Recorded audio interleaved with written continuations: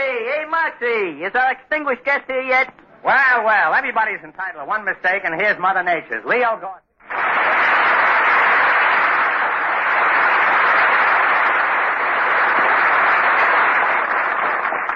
Hey, Marxie. I just heard you talking about Phil Harris. You know, he's an old schoolmate of mine. Gee, I ain't seen Phil since we was in the 5th grade together. You ain't? No, just think. 2 whole years has fled by. Say, Marxie, did you enjoy yourself at Jack Benny's house last Sunday? Yes, I did, Gorcey, but I'm always glad to be back here in Blue Ribbon Town with my own happy little family. You're right, Groucho. We are one happy little family.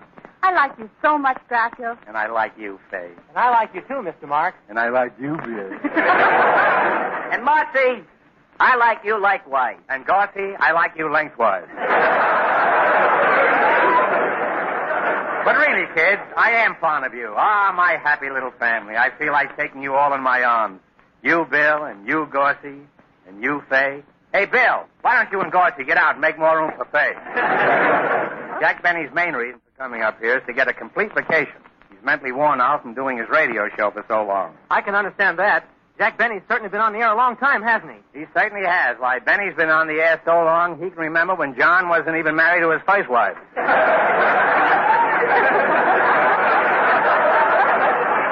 Well, what do you want us to do? I don't want you to mention a single word about radio to Jack Benny, or to do anything that will even remind him of radio. You see, Benny has radioitis. Oh, I get it. You mean he's allergic, huh? Gorcey, I bet you don't even know what allergic means. Hey, certainly I do. Then he's allergic to radio like I'm allergic to jail. Allergic to jail? I don't quite see the connection. Well, every time I'm in jail, I break out. See you later, Marxie.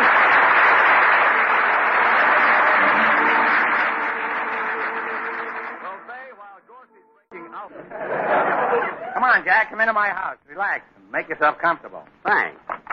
You're welcome. And, Jack, I want you to know that I told everybody in town that you're here for a rest, and that they're not to mention anything about radio to you. Thanks again, Groucho. I appreciate that. You know, Groucho, to me, you're just a friend. I've never regarded you as a radio comedian.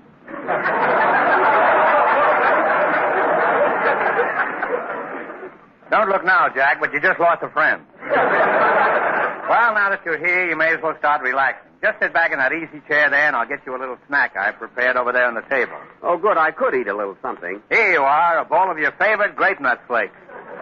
Say, by the way, Jack, I have a picture of you and Lena Hackenbush upstairs that was taken 20 years ago. Gosh, Groucho, 20 years ago. Would you get it for me? Gladly, Jack. Say, is that the one where Lena's running her fingers through my hair? That's the one. Gee, I'd love to see Lena again. And I'll bet you'd love to see your hair again. Well, I'll get the picture and be right back. Well, Mr. Benny... Yes, young man. Don't let my gray hair fool you. I'm just breaking it in for a silver fox. Say, I'm really not old. It's just that I began my career so young, 30 years ago. Well, I was just a knee pan. Yes, and he looked awfully funny. A grown man of 25 running around a knee pan. Running around a knee panty poo. Excuse me while I answer the phone.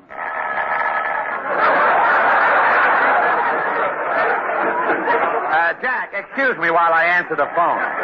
That never happens on my show. Everything happens on our show. Hello? No, goodbye. Who was that, Groucho? It was the wrong number. That's never happened on any other show before either. Hiya, Marxie. Hiya, Mr. B.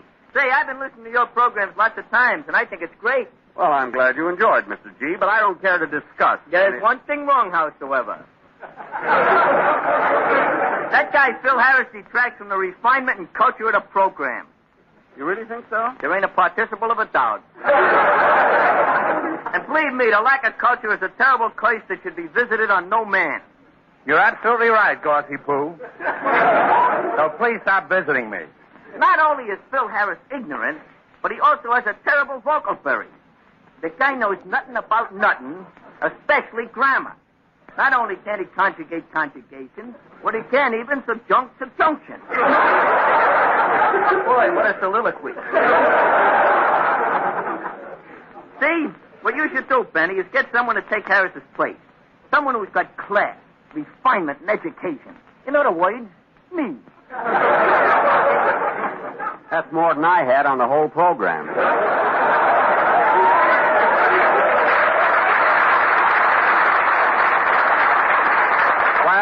I'll tell After you, listening Jack. to you, Gorcey, Phil Harris sounds like Anthony Eden. Well, I know my speech ain't so hot, but my writing is very audible. Sleep on that, Benny. I'll see you later. Some happy family I've got, Jack. Everybody has tried to leave me for your radio show. Yes, in fact, Rochester's was the only job that nobody wanted. Yeah, some happy family, all right. What loyalty? They don't even know the meaning of the word. Loyalty, faith, semper fidelis, it's discouraging. Oh, come, Groucho. Chin up. Carry on. No, Jack. Without the loyalty, without the faith of those one holds dear, life becomes nothing but a hollow mockery, a sham. A mere existence, hardly worth continuing.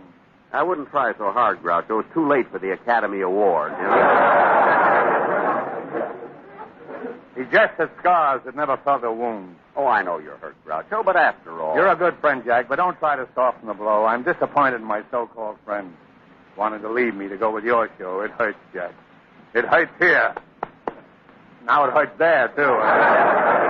There, Groucho. Don't take it so hard. I can't help it, Jack. There's only one thing left for me to do now. What's that? Mr. Benny, how about you all let me take Rochester's place?